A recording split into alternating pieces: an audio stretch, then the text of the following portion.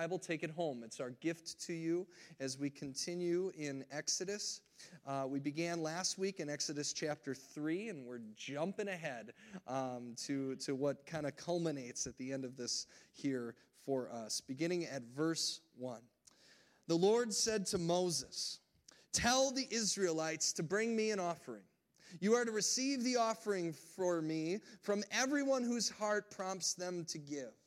These are the offerings that you are to receive from them: gold, silver, and bronze, blue, purple, and scarlet yarn and fine linen, goat hair, ram skins dyed red and another type of durable leather, acacia wood, olive oil for the light, spices for the anointing oil and for the fragrant incense, and onyx stones and other gems to be mounted on the ephod and breastplate. Then have them make me a sanctuary, and I will dwell among them. Make this tabernacle and all its furnishings exactly like the pattern I will show you." The word of the Lord. Thanks be to God. God, I thank you for this word this week and what it has spoken to me about who you are and about what you draw us into and the importance of your presence and the sacrifice that brings. God, I pray that my words this morning up front here would not be my own thoughts, because I don't have anything to bring before anyone other than what would bring people to your word and to your thoughts that are higher than our thoughts, that your ways are higher than our ways. And God, I pray that as we speak this truth, that your word would change us and would make us more like you than when we came. It is in Jesus' name all God's people said, amen. This last week I was blessed with a number of people from our church family. There's a couple missing there, but the majority of us, we got together in a picture to go to the third annual Safe Families for Children gala event, which was held in Lake Geneva. If you don't know what Safe Families is, it's a ministry that equips the church to support children and families in moments of crisis. It's an incredible ministry we're very supportive of and grateful to be able to support and be a part of. But the reason I'm sharing it with you is I was seated at a table that was mostly people that I didn't know, or at least I didn't know very well. And one of the people I did know at the table was a staff member. Her name is Sarah. And I recognized her husband's name, though I hadn't seen him in quite some time. But I believe that I had met him before, because I'm pretty positive that nearly 12 years ago now, he photographed my wife Alyssa's and my wedding. And he's still a photographer to this day. And so when he sat down at the table and introduced himself, he said, "Hi." I said, "Hi, I'm Tom DeGroot. Do you remember a wedding from 12 years ago?" He said, "Hi, Tom. I've done over 400 weddings since 12 years ago. I don't remember a whole lot these days." And then he asked me, he said, "Tell me what it looked like." And I thought that was an interesting question. Well, it was, you've done 400 weddings. It's easy. It was the most beautiful bride you've ever photographed. That's what I should have said. But Alyssa wasn't with me that night, so I wouldn't have gotten credit for it anyway. It's what I believed. What he was really after, though, is he was after the elements of the service. He wanted to know what it looked like specifically. And so I explained to him the church setting, and I explained to him the people, and even like the candelabras that went down the center aisle. And as I was explaining those physical features, he looked at me and he said, "Flowers." And I said, "Yeah, we had flowers." And he said, No. Did you guys take a picture out by the lake on a pier with you in the background and flowers in the center in the front? And I said, "Yes, we actually have that one printed in our master bedroom." And he said, "Now I remember. Yeah, I was there." And I thought that was interesting, that after 400 weddings, he didn't remember a lot, but what brought him back to remembering that he was present at our wedding was the elements. It was the candles, it was the flowers, and that doesn't mean that it was about the candles and the flowers and the elements. It wasn't about that, but what those elements did is they drew everyone who came to the wedding together to focus on the point that we were there to begin with, that God's presence was making the two people become one.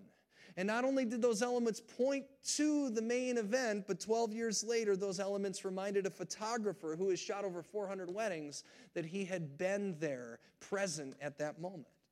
I think about that. I think about the holidays. How many of you have some Thanksgiving tradition that you're going to participate in this year? Just show of hands. Maybe it's something that you're going to cook that's a recipe from great-grandma. Maybe it's something you do after Christmas and you set up the Christmas tree. How many of us have ornaments that are at least 1 or 2 generations back now?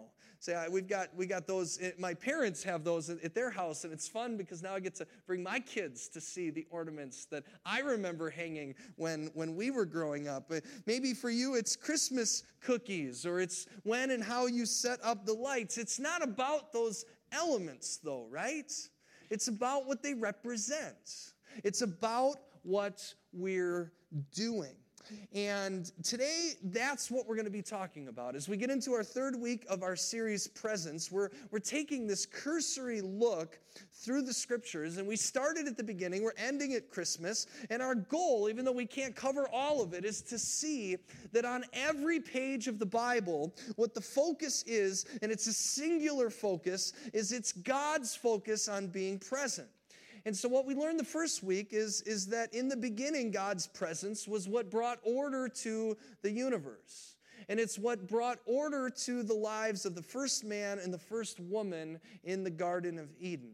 And we learned at the very beginning that order was broken because of sin. And I gave you a different definition of sin than you might be used to. It's the things that we do and the things that we fail to do that break our relationship with God, and they break our relationships with others. It's not that God is so legalistic that this book, and if you've never read much of it, you might have the wrong idea about it. It's not that the Bible is a book of a bunch of things that we're not supposed to do because God said so. It's a story of people. And it's a story of people who have been making these choices that have distanced themselves from God and from others since the very beginning of time. And it's not even about that, but it's about God's pursuit, his mission to draw people back to him. And maybe for you, as we get into the holidays, that's the draw. As you look at this whole series about presence, that you want God's presence in your life because you say, you don't know how many areas in my life are disordered, and I need God's order to come into it, and I want God to call me into it. And what we learn is that not only does God's presence bring order back into our lives, and not only are we called into that presence, but presence does also bring sacrifice. Presence brings sacrifice. If you want to be present with God and if you want to be present with others, you're going to need to give something up. And sacrifice is the thing that we're reading about today in the book of Exodus. Now, if you missed last week, we started at the beginning of Exodus, and we learned the author Moses. His name means I drew him out of the water. Because that's what the Pharaoh's daughter named him. She literally drew him out of the water, and God had a plan for Moses.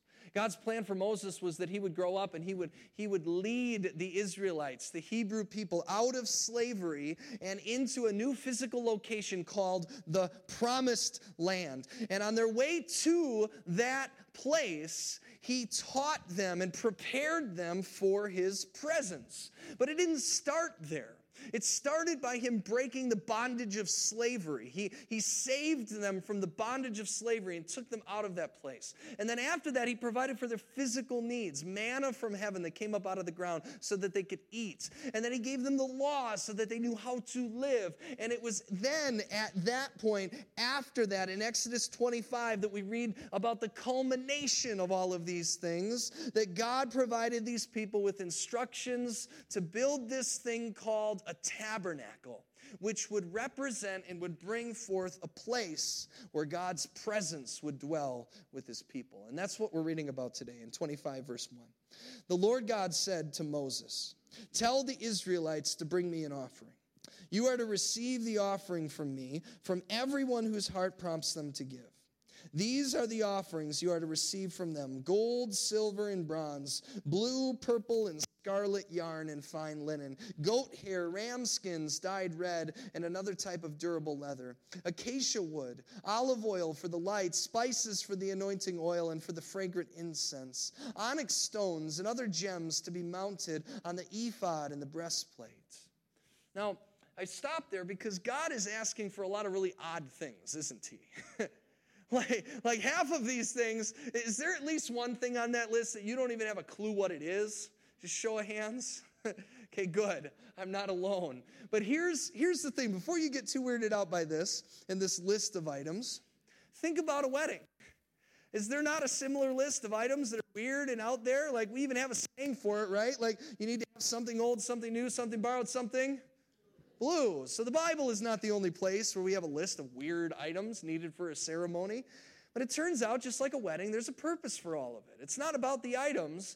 It's about the culmination of those items that come together for a purpose. Moses is being instructed by God to lead his people to prepare for something. Specifically, verse 8, he says, "Then have them make a sanctuary for me, and I will dwell among them.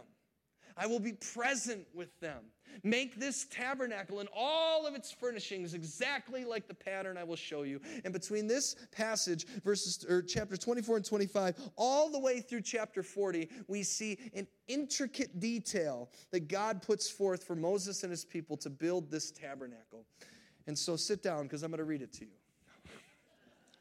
That would be terrible. And it would be terrible because it's so detailed that today we've got technology. We can actually put images together to be able to see what this looked like. And so instead of reading it to you, which would take all day, instead I want to spend 2 minutes and I want to show you. And so let's spend a few minutes here now and watch this video of what the tabernacle would have looked like if they followed the instructions God put before them. Let's watch.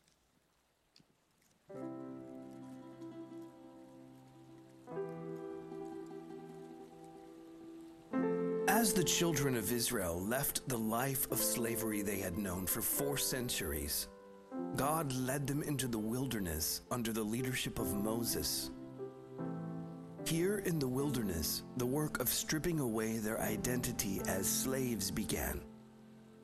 A new culture was being fashioned, one that would reshape their identity and teach them in literal and symbolic ways that God was their only hope and their only source for life. The focal point for their physical camp, as well as the center of their worship, would be known as the tabernacle, or tent of meeting. Moses was summoned upon Mount Sinai, where God would speak to him for 40 days and nights, outlining the culture, giving the fundamental 10 commandments, and explaining the ethics of this emerging culture he was creating in his chosen people. Upon Mount Sinai, God gave the blueprint for a portable dwelling place where his divine presence would be among the people as he led them forward toward the promised land, their permanent home. There would be an outer courtyard around the tent of meeting, and inside the tabernacle, there would be an outer chamber known as the holy place and an inner chamber known as the most holy place, or Holy of Holies. Here in the Holy of Holies, the Ark of the Covenant would dwell, and the very presence of God would descend and be among the people.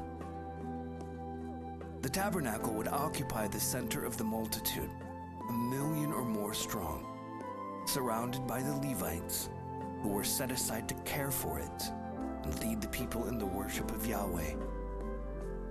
The tabernacle accompanied the children of Israel through all their wanderings in the wilderness as an ever-present reminder of who they were and who they were becoming. It crossed the Jordan River with them into the Promised Land and eventually found a more permanent home in Shiloh, where the heart of the Israelite worship situated itself for the first 3.5 centuries in their new homeland. The tabernacle was the religious heart of the people all the way through the time of the judges. As the time of the kings emerged, the Ark of the Covenant was lost in battle by King Saul, later to be regained but never again to be at Shiloh.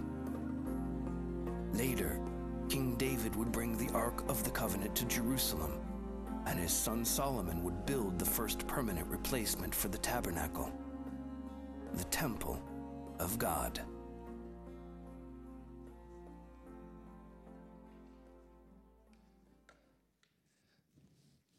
Now, apart from the tour buses and cameras that you see in the video, it is a representation of what the instructions are to Moses to build.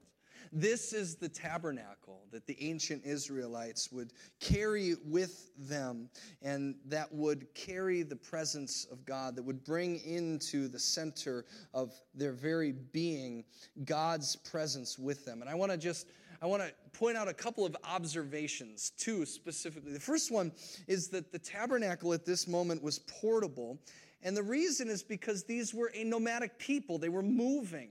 And God desired to be present with them no matter where they went. But the second observation, the one we're going to talk about for the rest of our time, is that to enter the tabernacle, to enter into the presence of God, the priests had to offer a sacrifice. And if you're interested in that whole system, you can read the book of Leviticus and read about the sacrificial rituals and the worship and all of those things. But the bottom line that I want you to know today is that blood needed to be shed for their sins so that they might enter into the presence of God. Because presence brings sacrifice. Presence brings sacrifice. And this is a place where many of us get caught up in the Bible, and we wonder, what does this all mean? Like what could God possibly have ever wanted with dead animals? And the answer is nothing. The answer is nothing. God never needed them. The sacrifice was always meant to point you and I to the main event, just like the flowers and the candles and all of the trappings of a wedding are meant to point you to God's presence with the bride and the groom. The sacrifice was intended to draw us to the reality that we are lost in sin, and a sacrifice atoning will be required to draw us back into the presence of God and others. King David understood this. And he's the one whose son would build the temple, the permanent place where this would be housed. And it was actually, it wasn't him, it was his son, Solomon. And the way in which he would build it is fascinating. King David would commit one of his cardinal sin when he would cheat on a woman who was married, cheat with a woman who was married. Her name was Bathsheba. And then when she got pregnant, he would have her husband killed. It was eventually the two of them that would birth Solomon, who would build the temple, because God uses broken situations. God uses broken people. But God still asks us for a sacrifice in the midst of this to come into his presence. And David would be kind of called out on the rug for the way in which he was acting by a prophet named Nathan. And David came to the realization that he was sinful, that he had made all these mistakes. And he wrote Psalm 51 as his cry out to God in this moment. And he said this: God, you do not delight in sacrifice, or I would bring it. You don't take pleasure in burnt offerings. My sacrifice, O God, is a broken spirit. A broken and contrite heart, you, God, will not despise. See, we get weirded out and confused about this whole concept of sacrifice, but the truth is, we would probably prefer to make the sacrifice than give God what he really wants. See, David, in his day, he was saying to God, name the price. I'll buy a dove if that's what you want. I'll buy 1,000 doves. I'll send the army out to shake every tree and collect every dove there is and make that sacrifice to you. And that's not what God wanted in that moment. He knew that there was no amount of sacrifice that would ever make him feel fully forgiven, fully atoned for, that would fully lift the guilt. It's not what God wants, but it also doesn't mean that the sacrifice isn't important and even required. The sacrifice in the temple was meant to point to the real sacrifice, which would not be made by an animal, but it would have to come from God himself. And see, that's what God was pointing his people to all along. But it doesn't start there. And think about the order of the story at this point. And I shared it before. God has broken the chains of slavery.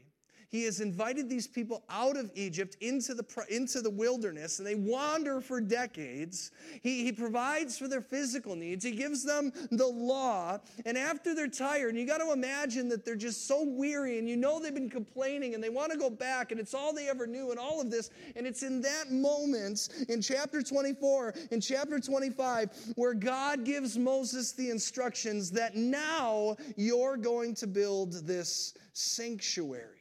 And I am going to be present with you after all that they've been through. And I think about that, and I wonder if sometimes that's the way God comes to us as well, right? You know, when you hear the gospel, if you've come to a place where you've really accepted what God has done for you. It's this concept that God has broken the chains of your sin and your guilt and your shame, and you don't have to be the sacrifice because God has provided the sacrifice. And so you're saved from that moment, and he draws you out and draws you on this journey of becoming more like him, and he provides for your needs. And so you come to a Thanksgiving service because you know that beyond what it's remembering as a country, it's remembering that God has given us everything, and so you're thankful to God, and you start to study his word, and you start to learn to walk in his ways. But it's hard, and it's painful, and it's difficult, and we get tired. And it was in that moment for the Israelites that they build this temple, and they bring all this tabernacle, and they bring all of these elements together. And I can almost imagine that after the entire journey and all of the pain and all of the work and all of the questions, that they walked into that sanctuary and said, wow, now I get it. Now I understand the plagues and the God who called to Moses through the burning bush and why all of this matters. Now I understand as I enter into this place. I understand that I don't understand, but as I look at the gold and I smell the incense and I see the burnt offerings and I see the blood that's shed and the smoke that's billowing from the Holy and Holies, how can I help but look at all of this and say, wow? And it reminds me of my wedding. Because, see, and I've shared this before, when Alyssa and I got married, I've shared it before, I'm sure, that what I really would have liked to do with all the money that it costs to have a wedding is I would have liked to have a destination wedding. And some of you are smiling. Some of you had that destination wedding. I envy you. But no matter where you had your wedding, whether it was more traditional like ours or whether it was on a beach somewhere, I know for me, all the preparation leading up to it almost, in some ways, it just seemed kind of unnecessary, right? Like, why do we have to make sure to have this many centerpieces? And why do we have to make sure to have all of these candles and these flowers and all of this stuff, all of this planning? I almost didn't want to go through the process until I entered the sanctuary and I saw my bride. And she was the most beautiful bride in 400 weddings. I'd argue that to anyone, because I saw her at the end of the aisle and I said, wow, now I get it. And I looked at a full church of people who love us and who we love, who had come to that moment, to that place, so that they could experience what God was about to do to make the two become one. And in an instant, it all came to me that it all made sense why we went out and we got fitted for tuxedos and we bought candles and we got a cake and we did all of these things, because this was the moment that all of it was pointing to. And in that moment, I got it. It mattered. And it turns out Jesus would agree with my analogy, because he describes our future with him, and the scriptures describe our relationship with him as the bride that is being welcomed by the groom. And it's why, in part, that the first thing that he does is a miracle in the Gospel of John is he turns water into wine at a wedding feast. At a wedding feast that happened after the wedding. And after that, he turns his attention to the temple, because they're related. And it's just before the Passover. And it says this, right after the water turned into wine. You've heard that story, you've heard this story, but you probably never put them together unless you've read through it this way. In verse 14, it says this. He went into the temple courts, and he found people selling cattle, sheep and doves, and others sitting at tables exchanging money. He walked into the sanctuary. It would be like me walking into my wedding and somebody hawking tickets in the front and pocketing the money. Jesus walked in. This is his house. And he sees them making profit on sacrifices. And so he made a whip out of cords, and he drove them all out of the temple courts. And he drove the sheep and the cattle. He scattered the coins and the money changers. He overturned the tables. That sounds really nice, doesn't it? It was not nice. Jesus is throwing furniture in the middle of the temple. And to those who sold doves, he said, "Get out of here. Stop turning my Father's house into a market." And his disciples remembered that it was written in the book of Psalms, "Zeal for your house will consume me." Zeal for your house will consume me. And you look at this and you go, So what does that mean? Like why is he so passionate about a temple? Why is he so passionate about a house? Why is he so passionate about a tent? Why is he so passionate about a church? Well, after he threw all the tables and he had this fit, the Jews responded to him and said, "Who do you think you are?" And it doesn't say this, but I just imagine that this part of the conversation happened with a Pharisee whose nose was right up against Jesus and said, "Who do you think you are? You show us a sign that proves that you have any right to walk into this temple, which is the presence of God, and just do what you will do." And Jesus answers them, and I believe he was still there right with his nose up against that guy's nose. And he said, "You want a sign? Destroy this temple, and I will raise it again in 3 days." And they called his bluff. Verse 18. It says this, verse 20. He said, "It's taken 46 years to build this temple, and you're going to build it in 3 days?" But the temple that he had spoken of was his body. After he was raised from the dead, his disciples recalled what he said, and it was at that moment that they believed in the scriptures and the words that Jesus had spoken. See, Jesus would not die for the temple because Jesus is the temple. Jesus is the temple, and the temple was always about the presence of God. And these people forgot about its purpose to the point where they were making it about them making money in the midst of the sacrifices. And in the midst of their confusion, they had the presence of God standing in the narthex, standing in the welcome area, standing in the courts, and they did not even know it was him, so much so that eventually they would make him their sacrifice by nailing him to a tree, which turns out was his plan from the moment that he was born, from the moment of the very beginning of time. Because if Jesus in one body could walk the earth 2,000 years ago and be presence of God dwelling among his people, then how much more could God be present if that body would break and if his spirit would be released to dwell in everyone? And that was God's plan, which is why Paul said in 1 Corinthians 3:16, "Do you not know that now you are God's temple and that the Spirit of God dwells in you?" See, the reason we don't make animal sacrifices anymore is because Jesus is the sacrifice. And because Jesus is the sacrifice, and because not only did he die, but he conquered death and rose again, the promise of God is that he now lives in us, and we are now the temple. But as I said at the beginning, it doesn't mean that the trappings are unimportant. As David said, the sacrifice is still important, but it's not a burnt offering. It's a broken and contrite heart. And to speak to that sacrifice that God wants from us, I found a prayer this week in my devotional that I thought spoke extremely well to what it is that God calls us to give to him as a sacrifice to invite his presence into our lives and whatever it is that we're going through. It's written by a woman. Her name is Mary M. I'm not even going to try to say her last name, but she was a Catholic spiritual influence. She died in 1993.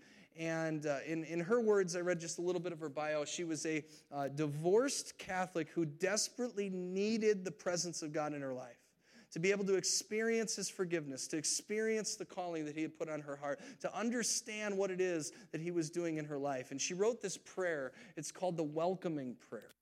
And I want to show it to you, and I want to invite you to pray it with me.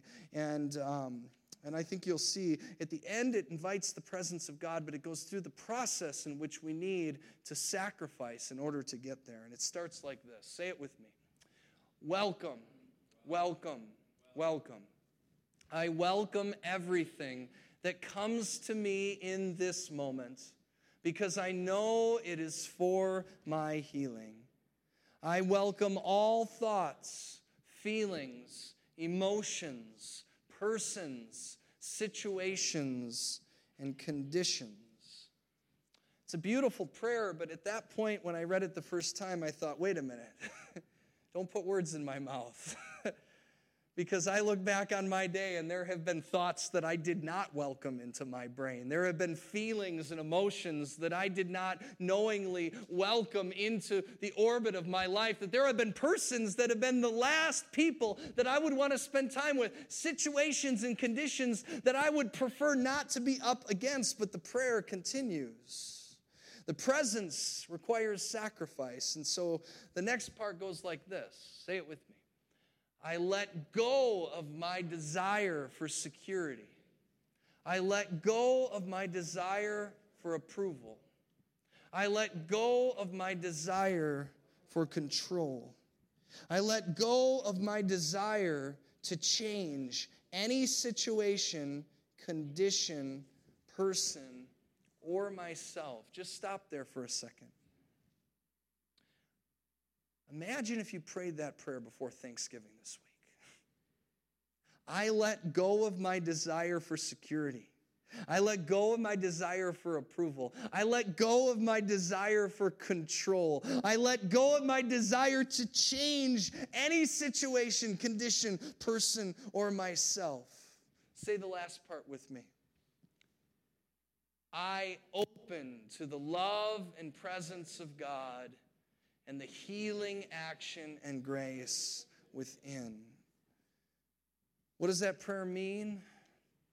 It means what David meant when he said that a burnt offering is not what you desire. It is a broken and contrite heart.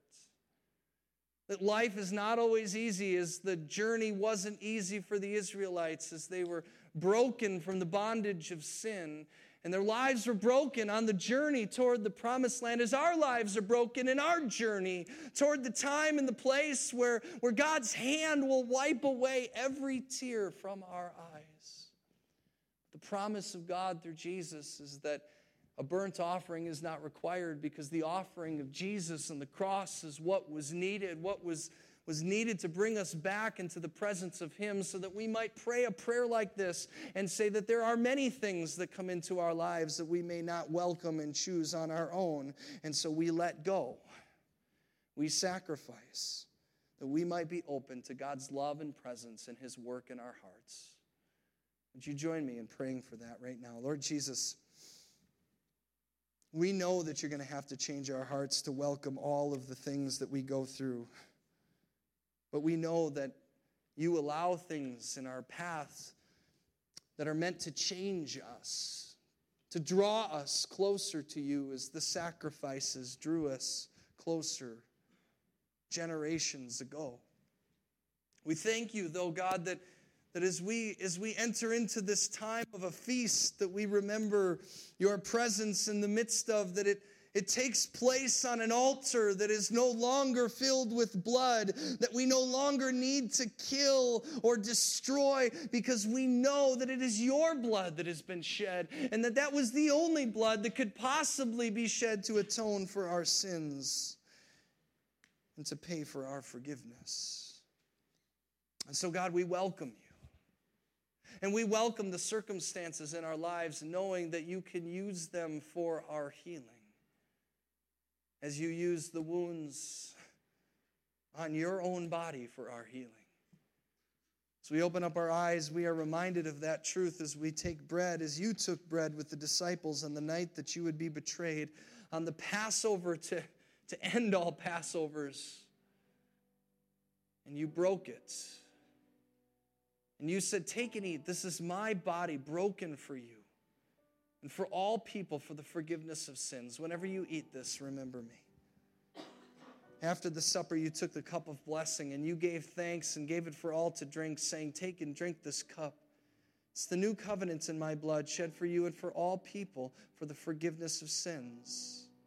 Whenever you drink this, remember me.